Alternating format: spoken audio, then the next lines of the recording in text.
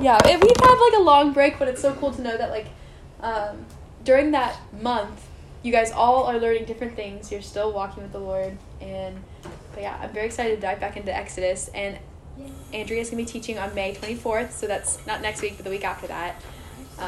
Location to be determined. I don't know where. Okay. I'm gonna make sure that if we can use the church, and I'll let you know. But yeah, so today we're going to be covering chapter 21, chapter 22, chapter 23. And it's a lot. It's like all laws and stuff. So it's really dense, but it's very good. And lots of questions that we're confronted with, but I think questions that will be really good and show us a lot about God's heart. So yeah, today we're picking up right where we left off. So chapter 20 was like the Great Commandments, and then we talked about how chapter 19 was like setting the stage. So God is like revealing his power and his majesty and having the people get ready for his coming. And then in chapter 20 is when he gives them the 10 Commandments. And basically he's like, this is who I am. I'm holy and worthy of all your obedience. Now here are the laws. And we kind of went over those laws. Do you want another blanket, Andrea?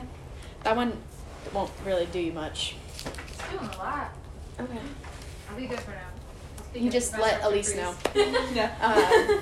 But so we talked about that and how every single one of those laws, they made sense not only so that we love God, but so we love each other and we can run like a successful society. So that's a lot of what we're going to see today. Is a lot of these laws are so are because like God wants our obedience, but also because God knows how to run a successful society. And so we're going to see that a lot here. So anyway, let's jump in. I'm obviously not going to have us read all 3 chapters because that would be a long time. So we're just going to kind of skip around and read certain verses, hopefully give you guys the full picture. But I do encourage you to like go back through and study this yourself if you feel led to do that, because there's a lot here that we're not going to be able to cover, but it's all really good stuff. So yeah, this week God is going to go more in depth with laws and regulations. And these laws and regulations have a few purposes. Like I said, they are structured for a safe society. They create a system of justice and accountability because God is a God of justice and accountability, hence why we need Jesus as our Savior to cover our sins and make us right. It will set the Israelites apart from anyone else. So these are laws that not a whole lot of other people groups around them have. So it's like, oh, the Israelites, they do these things. Aren't they weird? But actually, the Israelites are set apart for God. They're supposed to be weird. Christians are supposed to have rules that don't make sense to the outside world. And then also these laws reveal the character of God and the heart of God, because God will never command us to do something that, he doesn't uphold himself, if that makes sense. So let's dive in. Chapter 21 begins with laws about slaves. So as soon as we see the word slaves, I'm sure a lot of our hearts go, whoa, like, why does the Bible say that there's laws about slaves and basically say that having slaves is okay? So what comes to your mind when you think of the word slave? I feel like we just obviously, most of us probably think about, the American, version of slavery and it, being specific to Black people and stuff like that, and all the negativity that obviously came along with that. Yeah. Our minds definitely go to, the slavery that we know about, which is American slavery, which was evil and wrong and not good in God's eyes. God does not say, yeah, thumbs up. No, he hated that, and it was wrong. It was inhumane. So all those things are true about slavery, but this slavery here is not the same as American slavery. There's a few things that set it apart from American slavery. So first of all, this slavery was voluntary. So people would literally sign up to be a slave, and basically it'd work as an employee-employer situation where you would, if you were in a pinch, you needed money, or maybe you owed money, or you're trying to take care of your family, you would sign up to be someone's employee or their slave, and you'd work for them for a certain amount of time. So usually it was 6 years, and after that 6 years, you were granted your freedom. And so those are two things that set it apart. So it was voluntary, and then also it was a limited amount of time. But what we know about slavery was it was not voluntary. It was against their will, and it was for a lifetime. So that definitely makes it separate from what we know. And then also the slave would have things provided for them. So their master, their employer, would provide their food, their clothing. They would take care of them. So part of the deal was, come work for me, and in return, I will care for you. And also, it was, like I said, it's for a limited amount of time. And there were very strict rules about how a slave would be treated. So if you look at verses 1 through 6, it basically will describe a bunch of different things that the master is required to do for the slave. And a lot of these things are to protect the slave. And if you skip down to verse 20, I'll read it for us. When a man strikes a slave, male or female, with a rod, and the slave dies under his hand, he shall be avenged. So this basically says that if the master uses his authority to abuse his slave and he kills him, the master will be killed as well. So that's like God's system of justice. It was to protect the slave. And then if you look at verse 26, because then we ask the question of like, okay, what if they don't kill them? What if they just abuse them? Verse 26 says, when a man strikes the eye of his slave, male or female, and destroys it, he shall let the slave go free because of his eye. So this law doesn't just mean their eye. It means like any time a master uses his power to abuse a slave and he strikes them and they break their arm, or they hurt their leg, or they have some physical sign that someone has hurt them, then that slave is granted their freedom immediately. So all these laws are in place because God loves all people, and he doesn't want people in power to abuse people that are not in that power, and he doesn't want anyone to be abused. So that leads us to know for certain that God would not say that American slavery was okay. He hated it. It was wrong. It was injustice. It was unjust. It was inhumane. And we see all these laws, and they reveal something about God's heart. They reveal that he loves all people, no matter who you are, no matter what social status you have. He loves you. He wants to protect you, and he wants an equal society. So yeah, and when we get to verse 7, we see something very interesting. When I first read it, I was like, what does this even mean? So verse 7 of 21, when a man sells his daughter as a slave, she shall go out as one of the male slaves. So basically, this sounds weird because you're like, what father would sell his daughter into slavery? That makes no sense. But the only reason a father would do this was to provide his daughter with a better life, and it was usually to set them up for marriage. So he would sell them to a family with like higher income or better land or more cows, I don't know, and then hope that maybe she would marry one of the sons. And again, we see that there are laws put in place to make sure that this daughter who was given away would be protected. So she cannot be sold to anyone else. She can be redeemed by her family. So if something bad does happen, her family can come back and say, we're taking our daughter back. Like, this was a bad decision. And if she doesn't get married, she still must be provided for. And all that is in those few verses in the middle. So if she gets there, she's there for like 3 years, and then she never gets married, the master still has to provide for her food and clothing and all those things, and basically care for her as if she's their own daughter. So yeah, in our culture, this stuff doesn't happen, right? Fathers don't sell their daughters to be like, hey, go get married, over here to this family. That doesn't happen. But in this culture, it was normal, and God set rules in place that were supposed to be followed so that these women would be protected. Because God cares about women. He cares about all people. So yeah, that was a lot there. Do you guys have any comments on like that section? I know I kind of went that super fast. So I always think of, different versions use the word slave over and over. And this version of the Bible for me, it uses servant over and over. And they mean the same thing in this context, but servant is a kinder word for it. So when I think about the instances that are, because there are a few biblical instances that aren't the greatest of slavery and servant. But I think of it like, it's a servant. Like, they signed up for it. Everything you just said, but to make it kinder in my head, I call it a servant. Yeah. Yeah. My version says slave, but I do think servant is a good word to use, especially since like when we say the word slave, it takes our mind somewhere else. Well, so the thing that's not so great about servant is that servant, like, we also often think of servant as like with the servant's heart, and you're being selfless and you're being giving. Yeah. And they weren't quite doing that. They needed something out of the exchange. It wasn't just serving.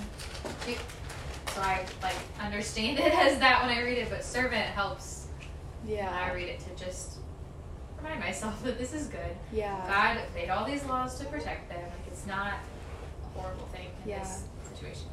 That's super helpful. Yeah, I like the word servant more too. But yeah, any other thoughts on that section? I have a question. Yeah. How does verse 21 fit into Verse that of 21? Sorry, 21. But if the slave survives a day or two, he is not avenged, for the slave is his money. So, yeah, when I read through this, I took it as so later on, there's another law that says eye for an eye, tooth for a tooth, life for a life. And so whatever wrong was done will be done to them. So because they haven't died, they will not be killed. But I have no idea why it says the slave is his money. Do you guys have any thoughts on that? Is it this? Mine says the slave is their property. Yeah. So because the slave is still under covenant. Maybe that's still under their time. Yeah, but then we take that other verse into consideration of if there was actual damage, or an injury happened, then that slave would be set free. So maybe it was punishment, if they were trying to steal things, or if they were doing something so extreme. Yeah. There was some sort of discipline. Yeah. And they Maybe. died. Then the owner would die. I don't know. Yeah. I guess I was thinking Not sure. what if they hit them and they have a bruise? What does that mean? What is Yeah. that? Is there That's a good point. is there a certain level that is what's the threshold of tolerable or whatever? Yeah. Right. And because we live in a sinful world, we have to assume that there were masters that treated their slaves or their servants very poorly. Yeah. Because that happens even today with employers and employees. That still happens in relationships and stuff. And so The Enduring Word commentary says, the point is not that men are mere chattel, but the owner has an investment in this slave, and he stands to lose by either death or emancipation, or by setting him free. So he's losing his money if he sets him free, or if he dies. Either way, either we'll way. stand to lose something. Okay. So was the Bible during the time that we did have slaves, during that time, was the Bible translated yet, or was it not? Yeah, it was That's what I just think translated. is crazy, because I feel like they could just take it so wrong. Yeah, well, that's what happened. And a lot of slave owners would use the Bible as a way to kind of abuse their slaves. And they would make them go to churches Yes. and say, you have to believe this. I'm like, that's crazy. Yeah, isn't that crazy? Because most slave owners would consider themselves Christians. Well, it's hard too, just I feel even today, when a lot of people are looking back on those times in American slavery, they are against Christianity because they think that it tolerates and allowed and said that slavery was okay. Right. But it was just obviously under a different framework. Right, which is is so hard because it was so wrong.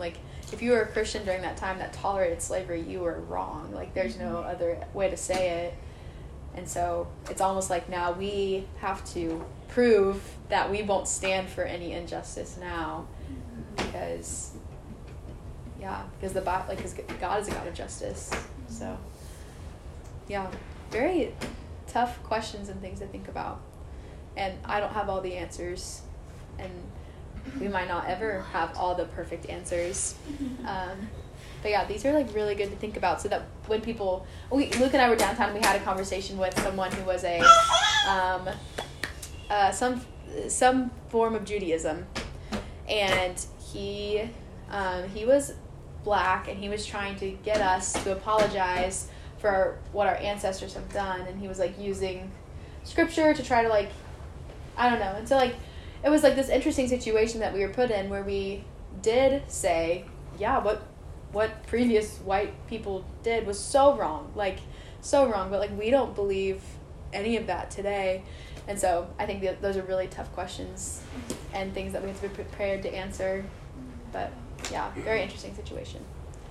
But so in verse 12, we see kind of what I was talking about before, that the punishment of murder, so if you strike someone and he dies, you will be put to death. So life for a life, basically. God takes murder so seriously. why do you think God takes murder so seriously? Because you're taking his creation. Yeah. We're his creation. And like, I don't know. It's like if you like put a lot of time into something and someone just like came along and just like smashed it. Like, yeah. Another one of your creations too. Yeah. Yeah. Yeah. Yeah, he definitely is not okay with someone else taking life into their own hands. Yeah, why else do you think that God takes murder so seriously? To the point where he says, your life must be taken if you take a life. I mean, that's heavy stuff, right? That's stuff that's bigger than we should be able to handle or comprehend. Like, that's just something that should be God's. Whether a life should continue or end, whether it's sickness, accident, murder, whatever, that should all be God's decision. It should all be his plan. We should have nothing to do with ending a life that the Lord started. Right. Yeah. Yeah, for sure. And, I mean, that is exactly what Caitlin said. But Yeah. Yeah, but both still very true. Yeah, because we're all made in God's image, right? And so, like, God set us apart from, like, animals. We are so much more valuable than animals. He made us in his image. He loves us deeply. And so, like, when murder happens, it's completely devastating. It's wrong. And so, in order to prevent murder from happening, God says the law that if you take a life, your life will be taken as well. Which also brings a whole lot of other questions, like where is grace? Why can't that person be forgiven? So what do you guys think about that question? Like, can someone who murders someone be forgiven from God? Can they experience salvation? yes. Yes. Moses killed a man. Moses That's killed true. So did David. That like really stuck with you.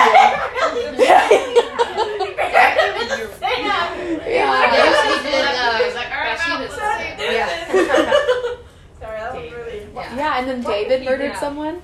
So, That story always gets me. this law also is pre-Christ. Yes. So, post-Christ, absolutely, Hmm. they can be forgiven of that. Pre-Christ, yes, you can be forgiven, but there are other things in place. There are other punishments. There are other things that you have to do because of your actions, and because you can't just be saved. Right. Like, so I don't know if you guys know what the Hebron camp is. So it's like I don't even know if it still exists, but it's like a partner ministry kind of with Wheeler, but it's just for men. And so like the men go to like this camp and it's all men and they handle everything, whatever. And when you're through the camp or when you've done your program, there's this big graduation ceremony. And we had a family friend that went through it. And I don't remember why he was there, but there were murderers in the room, there were horrible drug addicts, there were abusive people, there were people that had spent decades in jail, like all of these things, and their lives were radically changed for the Lord. They felt the salvation, and they had these cabins on the camp where like certain weekends the family would come and be with them for 2 days or whatever, and they'd leave. But you saw families being rebuilt through the Lord, and you saw lives being rebuilt, and you like there was a place for them to go start to work afterwards, and like Wow. I mean, we knew the guy before he went to the camp and after, and he spent all his time with the Lord. He spent all his time learning about the Lord, all these things, and his whole life was changed. Right. And it's got to be yes. The answer has to be yes, because I mean, all of those men in that room were radically changed just by the words of the Lord. Yeah. Yeah. And there's like so many prison ministries that have crazy like stories of life change. And I think it's because when you're in prison, you know that you did something wrong. And so like that, you know, like the blessed are the poor in heart, poor in spirit, for they shall receive the kingdom of God. Sometimes it takes like some convincing for like those of us that have never murdered someone to be like, oh, I am a bad person. I do need a savior. But for someone who has like done really bad things, it's like, no, I know that I'm in need of a savior. That hope of the gospel feels that much more real. But yeah, and then I think of like the criminal on the cross next to Jesus, like he did something worthy of death. So I'd probably include murders, like, you know, if they were still abiding by the law at that time. And so, and Jesus.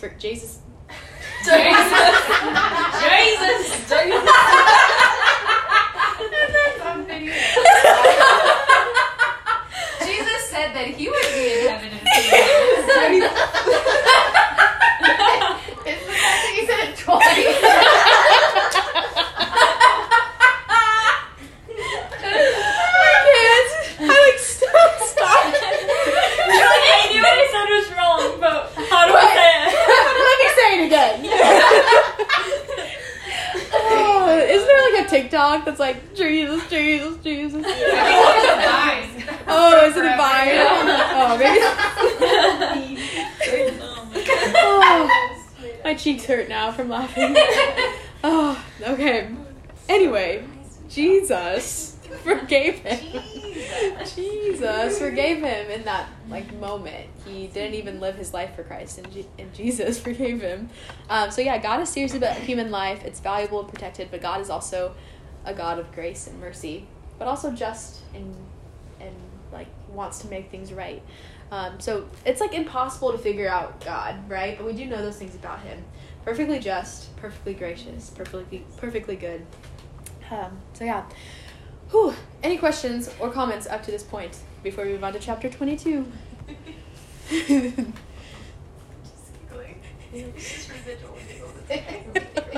Those are the best. That sentence you just said, oh gosh, what was it? The one, we try to figure out God. Yeah. How often do we try to figure out God? You said we can't figure out God, but we know this about him. Yeah. So that just really convicted me. Aww. It's how often do I try to figure out God? Yeah. Because it's not wrong to try to learn more about him, but trying to figure out how he's all those things at once, our brain will just never be able to comprehend. Yeah. But it feels like we can, because this is all we know. Right. You know? Yeah. Sometimes I think that the word just doesn't even do God justice, because he that's just a human word. Yeah. So I'm sure there's an even better word that's probably in heaven that describes exactly what that means for God. But he's just give them this word. They'll understand this one. Yeah. You know? Or the word good. He's just do that one. Good is That'll good. help them out. And so, I don't know. It's or even when God compares himself to a mountain. He's so much bigger than a mountain, but in our mind mountains are oh, so big. But he's so much bigger than that. Yeah. I don't know. And yeah, what you were saying about words, and so the English language doesn't have as many words as nearly as any other. So, in Hebrew, there's at least 5 words for love. Yeah. At least. Mm-hmm. So I wonder what it means to other people when we say just. I wonder what their word means. Right. I think that's why studying Hebrew and Greek is so powerful, because you learn so many deeper things about the words that are in the Bible. Yeah. Yeah. So good. To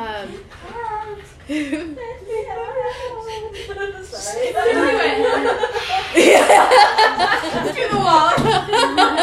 I'm bored. Love the windows. Why can't we study something like Ephesians or something? All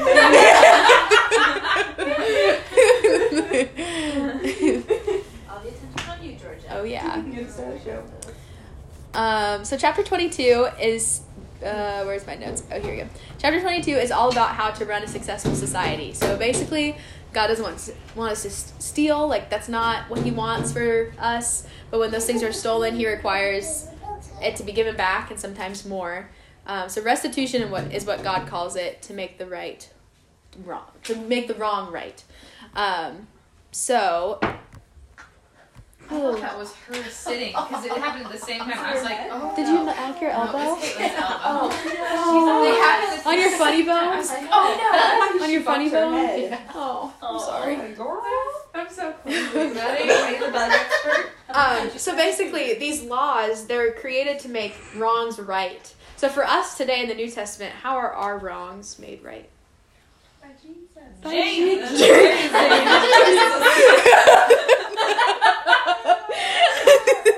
Jesus. Yeah, Jesus is our restitution. He's the one that makes everything right. So these laws of how to make things right. So if someone steals your cow, go give him 2 cows once you're found out. We should probably do that today. If you steal something, you should probably give it back. But also if you steal something and 5 years later you find Jesus, that stealing is forgiven. It's made right. He's the one. He's the law that covers that for us.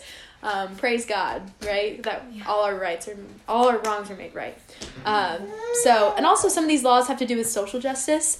So kind of just I want to know your guys' thoughts. But how many of you guys are really passionate about social justice? Yeah. What do you mean by social justice? Yeah. There's 100 ways to explain. Oh yeah. So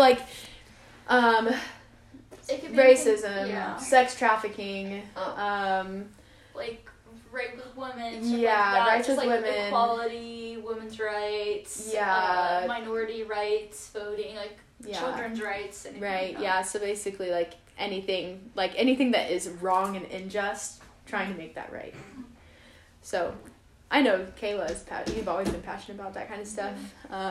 But for me, it opened my eyes, working in places like the Boys and Girls Club in Marion and Portland Promise Center, opened my eyes to the fact that there is so much injustice that I've never even really experienced because I'm white, I'm middle class, it just hasn't really touched me, but that doesn't mean other people don't suffer at the hand of injustice every day. And God is a God of justice, so his people should be very passionate about justice. So when we hear that sex trafficking is still a thing, that should boil our blood and make us do something, make us pray, make us give, make us help in some way. When we experience racism, if we hear a friend make a racist comment, we should be on top of it. Because God is a God of justice who sees all people the same, no matter your skin color, no matter your gender, no matter your social class. Mm-hmm. He loves every person, so therefore we should too. And it's also hard because we live in such a broken world. That's where injustice comes into. But that doesn't excuse it from happening. God loves the most vulnerable, and we're going to read that here too.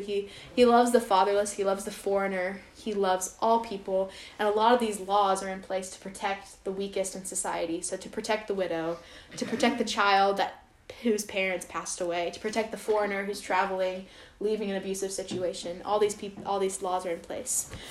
Let's look at verse 21. This is God's reasoning for why people... Oh yeah, I kind of skipped over 1 through 15.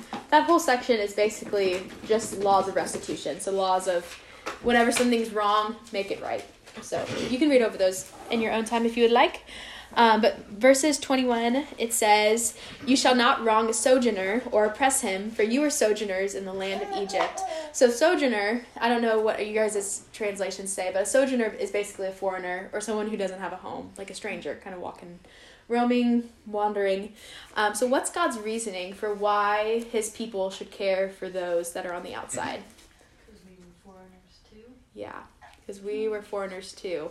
Or they were foreigners too. They were slaves in Egypt. They were treated like nothing, right? So therefore, they should care for those deeply who also are treated like nothing.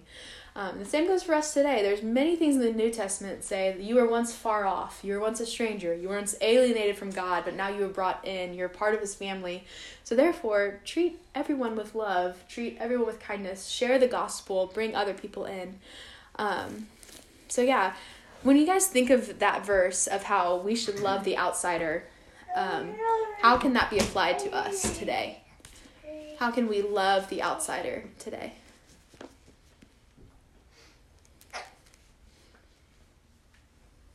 Well, you go. You go. Wrap your scissors. No, I think it's easy to see someone who you don't get along with, or see someone who, that you don't particularly like for some reason, and just exclude them from everything, or not want to hang out with them, or just exclude them is the word I'm looking for. And like I said, it can be so easy to do that, but a lot of times you should probably want to do the opposite and allow them to join you, or invite them to join you to be better. Yeah. Yeah, I think too, it's hard because it's when we talk about stuff like this, it's a hot button issue and stuff like that, and regardless of political opinion or views, whether or not you believe in immigration and stuff like that, regardless of all of that, you should still have empathy in your heart for those people and still view them as human beings that are just as deserving of God's love and promises as we are. And it's hard because people make the argument of well, we were all immigrant, we're all descendants of colonization, colonization, and so we were technically all descended from immigrants. So now for us to deny other people to have access to a country that has better systems in place, it's hard not to justify that. It's hard, and I think it's just one of those things where it's that's why it's I'm passionate about, like, a lot of these, like, political issues that we make. They're not even, like, they shouldn't even be political issues. They should just be, like, human rights issues and, like, social justice issues and stuff like that, because we just need to love everyone, and we just need to have, like, that empathy for people and not work so hard to, like, deny people of rights. Yeah, and it is like such a hot button issue, and everyone has a different way of viewing it. But I agree with you so much in the fact that, like, we should always have empathy and love for people, because that's what's commanded in the Bible, and that's what God would want too. I think sometimes when we see, like, do not mistreat or oppress a foreigner, we automatically go to immigrant. We automatically go to someone who is not from our country or whatever. And we should. Those are important things to know. Kind of going off of what Maddie said, it's not just the people that are from a different country. It's the person you don't get along with too well, the person that's maybe not in your friend group right now. It's the person who maybe is just new to church, or it's not always some, like, exotic foreign person that doesn't come from tiny small town Indiana, like, it's also the people that just aren't right in your close circle of friends. Right. Because every one of us in this room has been an outsider looking in on a group of friends. Right. And so even something as simple as that's something that everyone has access to and can understand. Not everyone can understand or is willing to understand or is even willing to try to understand all of these big topics like immigration and things like that. But everyone can relate to feeling like an outsider where you are. Yeah. So it's even smaller things like that. And it's so cool that, like, God's word can be applied to the big hot topic, big button, whatever issues that are very serious, but it can also take place in, like, hey, this person always sits by themselves. Let's, like, love the outsider here. Like, it covers everything. Yeah. And going off of that, it's also, like, just, like, any non-believer, too. Yeah, because technically they are outsiders. If they haven't accepted Jesus, they're outside of, like, the circle of, like, believers, and so we should still reach out to them. Yeah, for sure. And in every single social situation, there is always someone who's on the outside. There's always someone who's standing off, or someone who doesn't feel quite like they fit in.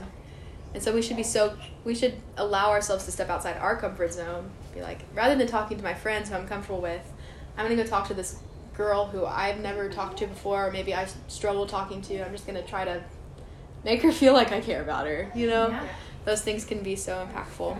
And then God says something that we just can't skip over in verse 22. He gives a reason for why we need to maybe I put down the wrong verse. I'll just read from 22 until I get to it, because it's somewhere in there. You shall not mistreat any widow or fatherless child. If you mistreat them and they cry out to me, I will surely hear their cry, and my wrath will burn, and I will kill you with the sword, and your wives shall become widows and your children fatherless. So, pretty serious. So he's basically saying, if you don't listen to them, I will listen to them, and you will get what you deserve. Which is like, wow, God is really serious about taking care of those who can't take care of themselves, or maybe have suffered a major loss, or just struggling, and he wants us to be a listening ear to them. So we shouldn't be the ones that look over them. We should be the ones that draw in close. Go. Maybe I shouldn't ask this question. Verses like this. Is this a call for Christians to foster? Maybe. I mean, it doesn't say... I never thought about it before. It just popped into my head. Yeah. And I wondered. Well, it doesn't say, go foster a child, or... But the fatherless. Yeah. They're parentless for whatever reason. Right. I don't have an answer. It just popped into my head, and I was like... Yeah. I do think that verses like this encourage believers to foster, for sure. Is it wrong? So, like, somebody who is considering that, or adoption, or anything in that vein, this could be a verse that stirs their heart to do that. Yeah. Is it wrong that mine is not stirred in that way? Are there other ways to care for the fatherless than foster? Oh, 100%. then no, it's not wrong. Lovely. Yeah, there's no, like, obviously the Lord is in control of your heart, and so it's like if he wants your heart to be stirred for it, he'll stir your heart, especially if you are like, Lord, stir my heart. I'm willing if you want me to. I've always wondered, because I'm like, does this mean I'm selfish? Does this mean that I, don't want to give my life in those, like, does this mean that I'm withholding from the Lord? But it doesn't. There's no cookie cutter way to care. No. Yeah, but that's a good question. It's something that we should all consider. But yeah, and then there was a verse in here that I wanted to read. Oh yeah, skipping down to verse 27. Basically he's saying, like, make sure you're giving to the poor, like, give them the shirt off your back. And he says in verse 27, for that is his only covering, and his cloak is for his body, and what else shall he sleep? And if he cries to me, I will hear, for I am compassionate. I love when God says, like, I am statements, so, like, I am good, I am just, I am compassionate, because that's him defining himself. So it should be like an alarm in our mind, like, God is compassionate. That's his motivation for these laws, is because he's compassionate. So yeah, any questions over chapter 22 or thoughts? Cool. Were you gonna say something, Andrea? No, I'm just looking up. Okay. So chapter 23, we're only gonna cover to verse 19, just because I think that's the best way to split it up. So basically we see that God wants his people to have patterns in their life, and he wants them to have two different kinds of patterns: a pattern of rest and a pattern of worship. And we love talking about rest because we need it. Worship. Yes. So a pattern of rest. So once every 6 years, they are told to let the ground rest. So basically, they would harvest for 6 years, and then for 1 year, they would not sow any. They would not plant anything. They would not reap anything. They would let the ground rest. Everyone should listen to "Let the Ground Rest" by Chris Renzema. It's amazing. But God wants them to let their ground rest and also let themselves rest. And then he says, once a week, do not work, take a Sabbath, focus on me. And we've talked about this many times, but it's for so much more than just because we're weak and we need a break. It's so that we learn to trust God more, because it would be so much easier to take things into our own hands and say, I'm going to work every single day because that's just, it's going to make me feel better. But no, like Maddie knows, don't work every single day. He also wants us to trust him enough to be like, on this day, God will provide for me. God will help me have enough money. God will help me have enough food. God will help me have enough energy for the rest of the week if I just take today off. He wants us to focus on him. So we always have to ask, do you guys have a habit of rest in your life? Are you taking, this isn't one that you're going to answer. This is just like a personal question for you to think about. Like, we should all have habits of rest in our life. Patterns of rest. That's what God wants for us, is a pattern of rest. And he also wants us to have a pattern of worship. So they had two different kinds of feasts. They would have the Feast of Unleavened Bread to remind them how they came out of Egypt. God is big on reminders, right? He wants them to never forget that he saved them from such terrible slavery. So the Feast of Unleavened Bread was to remind them how they came out of Egypt, and a feast to gather what they have collected and give it to the Lord. So it's like this time of remembrance and this time of like giving back and worship. So they would collect what they've gathered, and they would give their first fruits to God. So they would give the best of everything they had to God. And so when I read this, I was convicted, because I was like, do I give my best to God all the time? Because sometimes, especially like when I think of my devotion time, I guess, I don't know if my devotion time is like always my best time, or if the money that I give is always my best money, or the time that I spend serving him is always like my best time. So like for you guys, when you think about that, how can you know that you are giving God your best?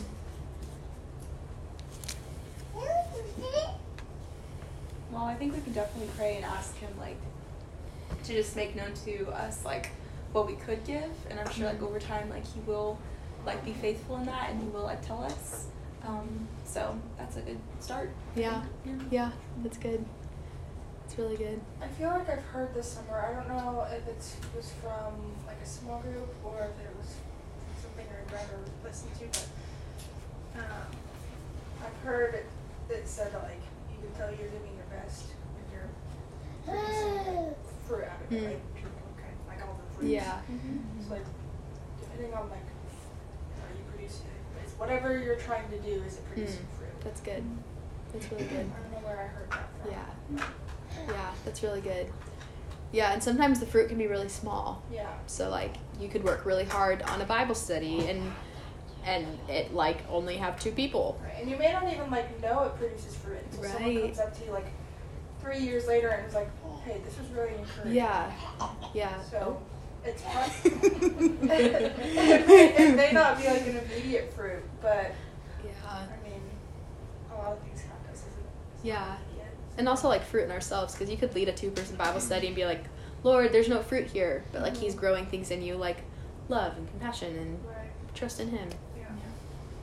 Yeah. I think I know when I'm giving Him my best when it's hard. Yeah. Because it's not like when you have a limited amount of income, it is not easy to give the Lord some of that. Yeah. When you have kids, it is not easy to say, Lord, I love you more than I love my kids. Like, I love you more than sleep. But like, it is not easy to give the Lord your best because I worked for it, I earned it, I created it. Like, I want it. Like, it's for me, right? I'm on the earth. God's not here. It's for me to enjoy. You know, and that's our human selfishness getting in the way. So when I like Sunday morning, when I was bawling in the front row while we were worshiping, there's, I don't remember what song it was that we were singing, Revelation song. There's a line that says, you are my everything, and I will adore you. And I was sitting there singing to myself, you are my everything, Lord, more than my kids, Lord. I want you more than my kids. And you guys know that's in and of itself a hard thing to say, but like, it should be hard. It shouldn't be easy to be like, Lord, you can have like this. You can have this part of my life. You can take my Sundays, a big revenue day for my small business, and it's yours. I'm giving it to you. So I know that I'm giving my best when it is hard. Yeah. Because it's not easy to give away. Yeah. And then once you get past that bump of, okay, this is really, really hard, and you just are just filled with joy when you give the best to the Lord, right? When you're to a place where giving the Lord your money is like, the church is just going to do so many better things than I could with this money for the Lord. Like, it's just going to be better. The Lord is going to train my kids better than I can, you know? Yeah. It's like, it lifts a burden off of you when you give the best, because often the best is the most important in our lives, right? If you're a student, the most important thing you have is time to study, to work, to whatever it is. And if you just give that to the Lord, He returns it tenfold, and you're like, the Lord, like, He's given me rest, and I can study better. He's given me, you know, whatever. Right. Like, once you get past this is so hard part of that thought, it becomes a blessing, and you just see where the Lord is working. It becomes easier. Yeah, that's so good. Yeah, because nothing the Lord calls us to is necessarily easy, because He's like, die to yourself, and that's pretty hard. It's like all those things that are so important to us, like your kids, your family, your business, your school. Those are things that He's like, okay, let it go. Like, yeah. So, yeah, that's good. It's really good. Yeah, so God wants His people to have a pattern of worship, remembering, honoring Him, praising Him, and giving to Him things. So, like, letting go, giving Him our first fruits of our life. And so we're all going to have different things. Like, none of us are moms, so, like, there is a mom. There's 2 moms. There are 2 moms. Sorry. I made eye contact. You literally looked at Caitlin and looked at me. None of us are moms. I was gonna say like Caitlin. I mean like Andrea, and then like my eyes locked with Caitlin, and I was like, Mom. None of us are moms like Andrea and Caitlin, so like we don't know what that's like yet. But I love advice like that because I just like a sponge, soak it in. But we all have different things like that we think about that are the most important things in our life. It's all going to be different for each one of us, but it's all the same thing. God wants us to give it to Him. And it doesn't always mean like, Lord, I really love my school, but because you want me to give you school, I'm going to drop out. Like, that's not what he wants. He just, like, wants you to, like, have an open hand and trust him with everything that you are. And sometimes that is dropping out. Sometimes giving Yeah. school to God means that he takes it. Yes. Yeah. The Lord gives and the Lord takes away. But then when you drop out of school, he gives you so many other things Yeah. that are better. Sometimes I wonder, like, why I finished school, because I don't need my degree, really. But maybe it'll be helpful one day. Me too. But, yeah. So, yeah, I think that's all that I have. Do you guys have any questions or comments over today? Cool. All right. Who would like to pray for us to close out? I can pray. Thanks, Amber. Okay, let's pray. Dear Lord, thank you so much for just the opportunity to come back, to start studying together weekly on a weeknight, again with each other. I'm sure that we miss these Tuesday evenings, and I'm just so thankful for the fellowship and friendship that you have just grown through this group. Thank you for all of the rules and promises that you've put in place to protect us and others, and things that you've done to remind us what is important in our lives. And even though these laws don't quite specifically apply to us anymore, the concepts are there, and the importance and the things that the values are there. That's what I'm trying to get at. So help us to apply those values and keep your mindset and the reminders that you say you're compassionate in these verses. Help us to remember those things about these rules as we go about our week. Amen. Amen.